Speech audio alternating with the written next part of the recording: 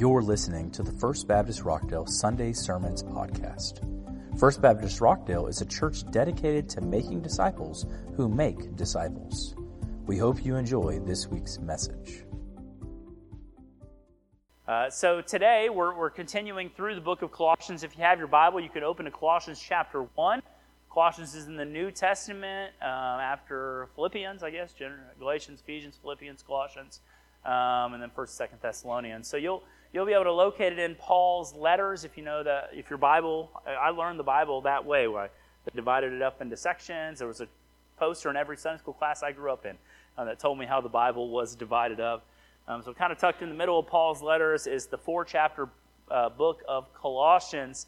This is a letter Paul wrote to a fairly small church in a fairly small town while he was in prison because he had heard about the church from a friend of his, a fellow minister of his, named Epaphras. And so Paul is writing this letter as an encouragement to them to steer away from false teachers and to hold to the truth of the gospel. That's kind of the primary thrust of that, specifically to look at who Jesus is and to focus on the beauty of Christ. Today, though, as we look at the verses 9 through 14, the bulletin says 19 through 14, and I could moonwalk, I guess, through that section, but I think it's better if we just go forward instead of backwards.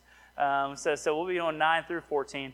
At some point this week, that's another thing, Carolyn Vinton, who's been out for the last 3 weeks, as evidenced by our bulletins being made by Matt, is hoping to be back in the office on Tuesday. She's coming home tomorrow after breaking her leg pretty severely, so we're optimistic that she'll be able to do a little bit of work. Not that we're forcing her to come in, but she wants to get back at it. So yeah, but I would like her to do some work too, just because we got some stuff popping up. But it'll be good to have Carolyn back. Carolyn, love you, miss you. We'll see you soon. So we're looking at Colossians chapter 1, starting in verse 9. And what we're going to look at today is a life that pleases God. Not a life that disappoints God, okay, but a life that pleases God. So that's what we're going to focus on today, is a life that is pleasing to God. And so as we look, we start in verse 9 of Colossians chapter 1. And this is what Paul writes. He says, "And so from the day that we heard, we have not ceased to pray for you, asking that you may be filled with the knowledge of His will in all spiritual wisdom and understanding, so as to walk in a manner worthy of the Lord, fully pleasing to Him." All right, so he begins this little passage here. This is after he had just given a prayer of thanksgiving for them. Can you shut that door for me? After he had given a prayer of thanksgiving for the Colossians about their faithfulness and their hope in the resurrection and their love for one another. And so he said after he had given this prayer of thanksgiving, he turned his eyes towards saying, this is kind of the content of what I asked God to do for y'all. All right, I'm thankful for what God is doing in y'all, and here's what I ask God to continue to do in you. And so, by the way, in your prayer life, I encourage you to have a section of petitions. Oftentimes, the petition portion of our prayer is the bulk of our prayers, where we're asking God for things. We're petitioning God for things. This is where we go to Him for our sick family and our friends who need the Lord, and we ask God for things. But again, as I said last week, if you have a list, if you make a list, right, your petitions will be the things that you mean to ask God for, and you won't omit something that you really intended to do. I'm a preacher. Y'all know this, I think. I hope you. I don't know if that's true or not. You stand up there and talk for a while. And I'm like a low-note preacher. Some preachers manuscript their messages. I'm always amazed by these men. They get a binder, and they write every word they're going to say, and then they read it to the congregation. And some of them read it so well, you think they're actually talking to you, which is like a gift, like truly a gift to read and then be able to communicate that way. I am not a good reader. I will be looking straight down all the time. I watched someone read a manuscript message one time, and it was the worst thing I'd ever seen because they could never get off the page. They were always stuck down. But one of the beauties of a manuscript is when you're done and you've written it and you read it to the congregation, you said what you intended to say. I can't tell you how many times I've sat down right after a service and been like, I really meant to say this. Right? And so I have a Post-it note here to tell me the things that I'm really supposed to say, okay? And if I say these, 35 words to y'all today, I will have communicated almost everything that I want to communicate to you. But when you're praying, it's similar to how I preach. If you just sit down and you start talking, you can miss some things when you're done. You close up shop. Luckily, God is still open. You can go back to Him again and ask. But a lot of times, we kind of have this structured time. So make a list, and these are the list that Paul was praying specifically, the petitions that he prayed for him.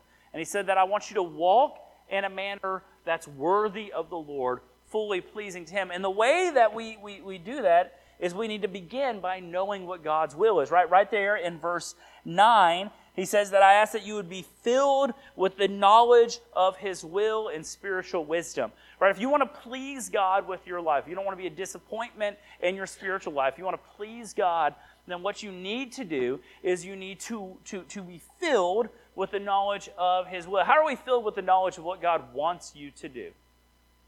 Read the Bible. Thank you, Brooke, back there. You're kind of mouthing it to me, but I picked it up anyways. This is where I start, right? This is the Word of God, and you don't just... praise God that we have it translated into languages that you can read, and we have a million different versions in English, so if you struggle with one, you can go to another. We were doing some time, and we had someone at our house, and she was reading from the King James Bible, which is fine for me. I love the King James. I can read and understand the King James, but I'm looking at my kids as she's reading the King James, and I'm wondering, how are they picking up? What percent of this are they picking up? So if you struggle with one translation of the Bible, there's another one out there. That didn't always used to be the case, right? It used to be there was a translation of the Bible. It was in, Latin, and if you couldn't read or understand Latin, you were kind of out of luck. You needed me, which is kind of the way the church wanted it to be, by the way. You needed me, the professional Christian, to come tell you, well, this is what God says to you. After I read it to you in Latin, then I tell you what it means in the language that you know. But you have been blessed to live in a time where God's Word is so accessible. Right? You have to go out of your way to not be exposed to God's Word. Right? God, it's everywhere. You go on social media, people are posting, sometimes appropriately, God's Word. Right? You go walk across any bookstore, and you've got things out there that show you God's Word. So the first way, if you want to be pleasing to God, is you need to know what pleases God. And the way we know what pleases God is we know what God has said pleases Him, which is in His Word. And so I want to encourage you, if your Bible is growing a little dusty, if it hasn't seen any life off of your nightstand for 6 or 7 days, let's pick it up today, okay?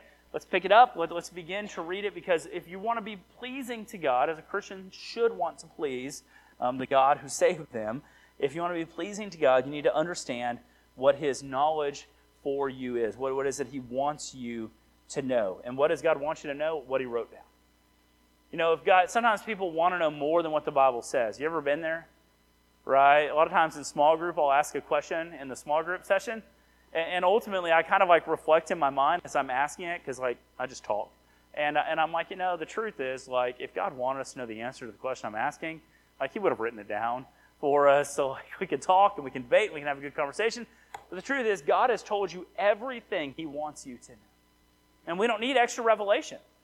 We don't need special new revelation.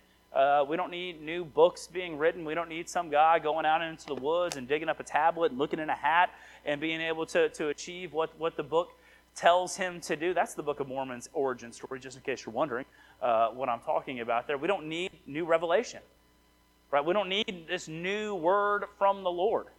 We don't need devotionals that purport to say that God has told them what to write, and then they're writing out what God tells them to do and giving you new revelation, right? That's Jesus calling, just in case you're wondering what I'm bashing there. We don't need new revelation. We have the full revelation of God that is everything that you need to know about salvation and how to please God. Stop looking in other places and pick up the book. Just pick it up and read it. And you may read something and be like, I don't understand this at all. That's okay. Just read. Read. Consume the Bible. Right? I'm not saying to live ignorant forever, but consume the Bible. If you want to know God's will and how to please Him, the best way to do that is to actually look at where He's told you what His will is. Right? Go there first. There's other sources for that, by the way. Like you can come to church and the pastor hopefully loves the Lord and has been in God's Word, and so he can tell you some portions of God's will for your life as well. That's kind of what I do on a Sundayly basis. But the best way for you, the way that is sure to never fail, is to pick up your Bible that you have and to use it. And in case, I'm really just kind of bashing right now places. My wife shakes her head at me. That is not a comforting feeling, just so you know. A few years ago, we were doing a garage sale at the church to benefit the youth. They were going somewhere, I don't know. And I was looking around, and there was like a table of books. And I picked up a Bible that was on one of the tables. Kind of weird to sell a Bible at a garage sale. I'll give it away. I'm a church. I will give the Bible away if someone will read it. But I picked the Bible up, and I looked at it, and I was like, what is this?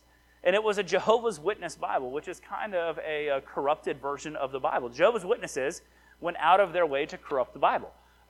We have good Bibles. I don't care, I almost do not care what translation you use. Right? There's a wide range of translations out there. Jehovah's Witnesses intentionally pervert the Bible to fit their theological heresies, really.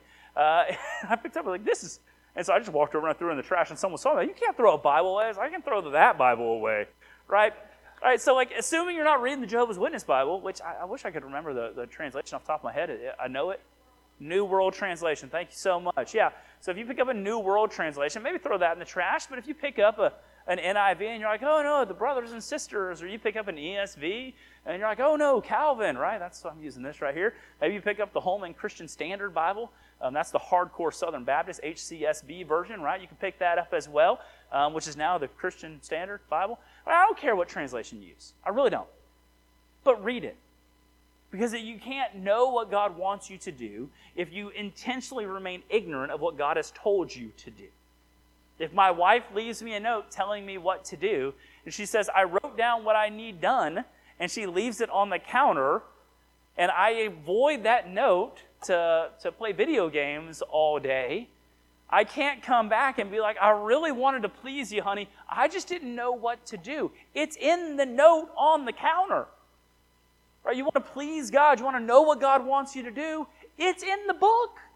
So pick it up.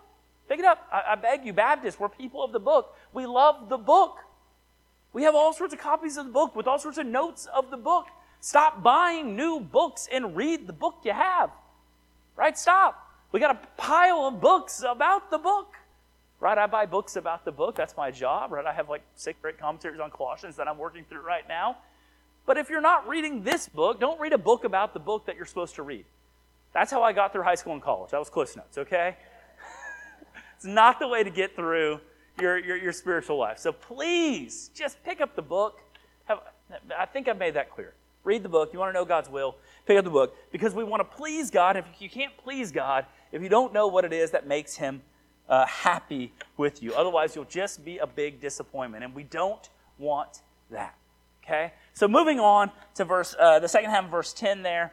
After it says, fully pleasing to Him, bearing fruit in every good work and increasing in the knowledge of God. May you be strengthened with all power according to His glorious might, for all endurance and patience with joy, giving thanks to the Father. Now, I'm going to stop there and we'll pick up in a second, because Paul begins to give you some specific parts of your life that should be changing and growing and active to please God. There's some specific things that he lays out. He's like, I'm asking God to do this for you. You would know God's will. And as you know God's will, these things will change. And the first thing that's going to change is you are going to bear fruit in every good work. The Christian life is a fruit-bearing life. I can't judge someone's salvation. I'm glad that I'm not the dividing line between someone who is lost and going to hell and someone who is saved and knows Jesus as their Savior and is going on to eternal life. But I can typically see whether or not you're bearing fruit in your life if I'm in a relationship with you. If I am around you enough, I can see whether or not you're bearing fruit. What does the Christian life look like when it bears fruit? Well, the fruit of the Spirit's a good place to start, right? Love, joy, peace, patience, kindness, goodness, faithfulness, gentleness, and self-control. Right? Those are the places that is a good place to start. Some of you are like, I remember that from youth camp 52 years ago. Right? That's a good place to start. Is your love being bore out to the world to see? Does the world look at you and see there's a loving person? Are you a joyful person? Not are you happy today, because you may have every reason to be unhappy today. There are sad days. There are gray days, but is the joy of the Lord the thread that wanders through your life? Are you patient? Ooh-wee. Go to McDonald's today, because I feel like they're like half-staffed right now, running one drive-through line, just trying to get you to kill somebody. This morning I woke up and drove to McDonald's to pick up a Frappuccino or whatever the Frappe or whatever the knockoff Frappuccino is at McDonald's for my now 16-year-old daughter, Hannah. By the way, it's her birthday today, so I did that for my daughter's birthday today. And I get there, and I order online on the little app, thinking this will save time. Technically, my wife does this. I don't want to lie in my story. So my wife orders online. She sends me there. I hit the button to say I'm here. As I pull into the thing, and like 20 minutes later, they carry out one coffee drink to me. And I'm like pulling my hair out, right? Is patience something that is evident in your life? And we all have impatience, but it should be growing. We should be bearing this fruit. It should be something that is said about you, that the fruit of the Spirit are evident in your life. I can tell when someone is walking with Jesus based on whether or not the fruit of the Spirit is evident in their life. I may not know if you're a believer or not.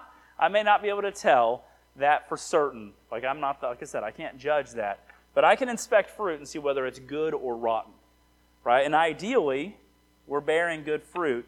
And good fruit pleases God. We should be bearing this fruit in every good work, right?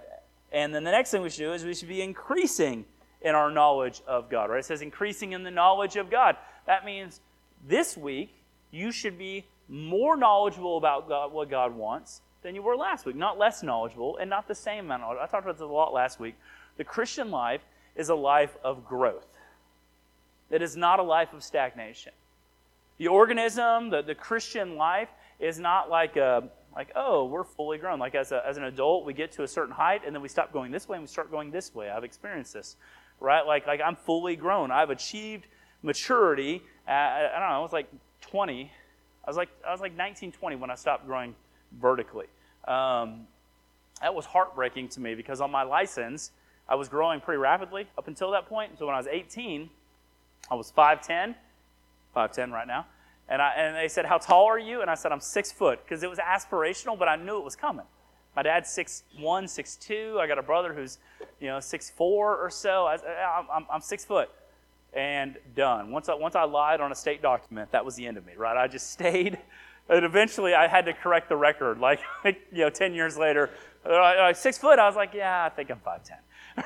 Right, we got to correct the state record here because I hit whatever my growth was going to be. I hit that at 18 years old and I was done. That is not the Christian life.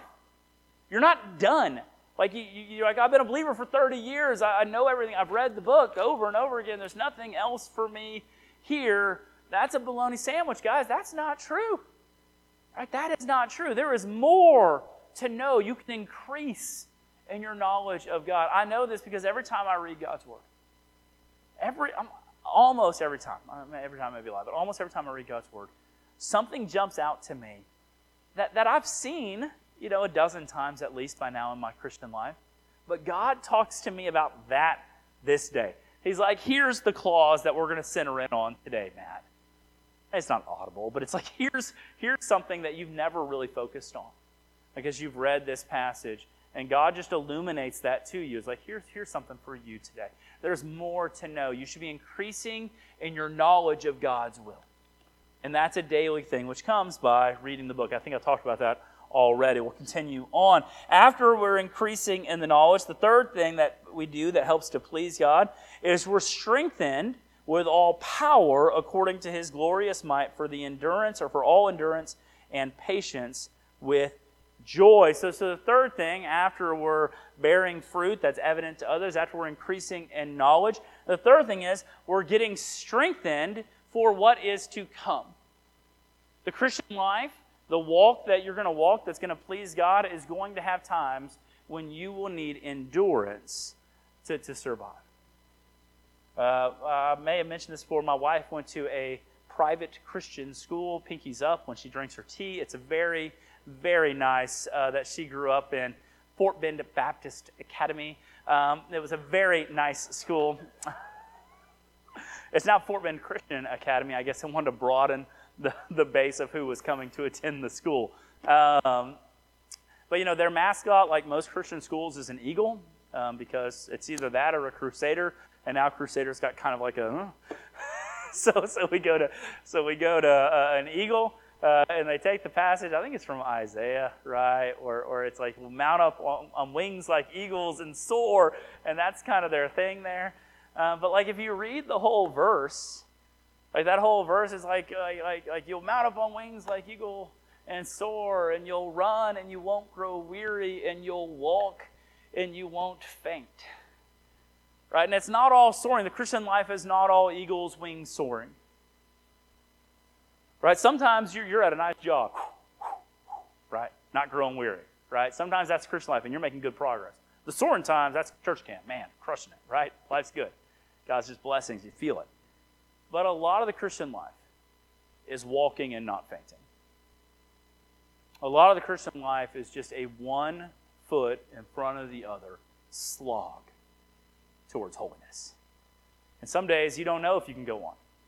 Because life has been, it's just a broken world. This is the story of our world. Right? It is a broken world. But some days it's all we can do to put one foot in front of the other and say, today I'm going to pursue Jesus. And I feel like I'm getting beat up. I feel like everything's against me. But today, I'm going to take that step. And God promises that on that day, you won't faint. The Holy Spirit, through His power, will sustain you for what you need that day. Other people may just right by you, or they may just zoom right past you. But you can make it, because the Holy Spirit will strengthen you with endurance. The Christian life needs endurance. And so that's one of the marks of a life that pleases God, that we endure well. Your life, if you haven't experienced great suffering and sadness and sorrow in your life, praise God for the blessings that have happened to this point, and hold on because they're coming. Jesus says, in this world, you will have trouble. It doesn't say in this world, some people have trouble. In this world, some people have problems. He says, in this world, you will have trouble. But take heart, because I've overcome the world. Right? We have hope that even in the sorrow, even in the troubles, even in the dark times, even when all we can do is stumble forward, that if we continue to walk with endurance, that God will hold us in that. And if you've been through those seasons, which some of you have been through, you get on the other side, and what used to be a slog to get one foot in front of the other, all of a sudden you're picking up the pace and you're starting to catch your wind again. Right? And then maybe you jump on an eagle and fly for a little bit. I don't really know how that works, okay? Right? But it's not always a slog, but a lot of the Christian life is. And we've been in a dark season, right? This whole COVID, pandemic, coming out of it. We had an election in there, which caused some chaos as well. There's a lot that's gone on in our life in the last 2.5 years. A lot. And for a lot of people, it has been just absolutely faith-shatteringly difficult to deal with. And if that's you, I want to say the thing that you can do today that will please God is to pick your foot up and just put it right in front of you and move forward just a little bit today. Endurance, right? Building your strength through endurance, because we know that endurance produces character, right? Which ultimately produces maturity in the faith. Is that James? Very badly paraphrased James. All right, so after we get our endurance with patience and joy, verse 12 says, giving thanks to the Father. The last thing that we do to please God, the last thing that we do in this little section here that shows God a way to please Him, is after we accomplish these other things, where we're bearing fruit, where we're being strengthened through endurance, as we're increasing in our knowledge, is we consistently keep our eyes fixed on the one who has given us all of these things in the way. And that means we give thanks. Not just in November, on the fourth Thursday in November, where it's hey, it's Thanksgiving. Let's have a time of focused thanks. The Christian life should be characterized by thanksgiving. Consistently being able to go to God and say, God, thank you. Thank you for what you've done. Thank you for what you've held me through. Thank you for what you're going to do, because there's promises that we can claim in the future that God is going to do. He's going to come again. He's going to make right all the wrongs. Thank you for doing that as well. The Christian life is shown the Christian life is characterized fully by a thankful heart. Even in the midst of sorrow, we can be thankful. When I pray with people who are grieving, I prayed with Dixie this week on the phone when she told me about Robert's passing. One of the prayers that's in there is a prayer of thanksgiving. Right? Even in the midst of that deep sorrow, the loss of a son, I will not allow my mind to go to the point to fully empathize with that. I just can't. I can't emotionally handle that right now. Right? But I can get close. And in the midst of that, I can go to her and I can say we can be thankful for the goodness of God even in the darkness of the days that we're in. And there are dark days, but there's also wonder. And if we can just pull our lens just a little bit out of the darkness, we see the grace of God everywhere. It's been so dry right outside, so dry. And then the rain came. And I know some of you have not gotten what we've got in town. I've heard out there, Milano way, maybe it's a little slower coming than it has been in Rockdale. And I was driving Saturday, whenever the ladies' event was Friday. I was driving around Rockdale in the middle of this thing, and my little Pontiac Bonneville, which is working, praise God for that. And I thought I should not be out here because the Rockdale streets. Right? I'm just so thankful. As I'm scared to death that my car's going to get flooded, driving down these roads that for some reason we decided not to build drainage on. The city manager doesn't attend here, so we're good. Right? That's ridiculous, by the way. I don't know. I don't understand it. I'm not going to solve it today. But even there, as I'm worried about all of these things and getting home and what roads should I avoid to take to get home, and it's, if you've driven around Rockdale, you know this game. I'm like, God, thank you. Because, you know what that ground needed? Exactly that. You know what all these tanks needed? All of that. The farmers, the ranchers, the guys out here. My yard looks bad. That's my yard looks bad. But there's people whose livelihood is tied up on that water. And it's been a long time coming. And so when it comes and, it came too fast, it came too hard, it came too long, thank God. Thank God. Like today, we got rain. We had some rain at least earlier. Praise God. But find moments and give God thanks. Christian life should be a thankful life, and that pleases God. It pleases God for us to go to Him and to recognize what He's doing, just like it pleases you when you do something and someone sees that, right? I do some things around the house. I don't want to brag, okay, but I got a microphone, so I might as well. I do some things around the house, and I'm the worst at not getting credit for it. If I do it, it'd be I have the whole thing done, and then my wife's coming in, and then I get the last cup, and I'm trying it while she comes in, hey, you see what I'm doing right? Oh, that must be nice to have such a clean kitchen when you came home. And I just finished. My hands are so dishpanny, right? I don't know. I'm insecure, I guess. But I like getting appreciation for what I do. There's a character flaw there. I know. Don't write books about me, guys. But God's not me. But we all appreciate being appreciated. Someone recognizing something that you're doing, someone seeing something in you and complimenting or commenting on what you're doing, showing genuine appreciation. I'm not great at that pastorally. That's why I try occasionally just to remind y'all, I love y'all. It is the honor of my life to be your pastor. And I mean that. I'm doing my dream job. It's some people are man, one day I want to. This is it. I'm doing what I wanted to do my whole life. No, that's not true. What I've wanted to do since God called me to the ministry. I'm living my dream job. And I'm just so thankful that I get to be your pastor. I really am. I mean that. If you're my people here, and I love you. I thank you for letting me do this for you, and I appreciate y'all. But I don't tell y'all that enough, so that's for free in the midst of this. But we need to be a thankful people. It's part of the Christian life, and the thankfulness pleases God. The last little section here, the end of verse 12 through 14, it says, giving thanks to the Father who has qualified you to share in the inheritance of the saints in light. He has delivered us from the domain of darkness and transferred us to the kingdom of His beloved Son, in whom we have redemption, the forgiveness of our sins. And this kind of ends the thing here, but he's you want to talk about a life that pleases God. A life that pleases God, make sure you know God's will. Make sure that you're you're doing the things that please God. You're bearing the fruit. You're growing in your knowledge. You're giving thanks, right? You're being strengthened for the endurance that you need to finish this race here. Do these things. But the real life that pleases God begins with recognizing what Jesus did.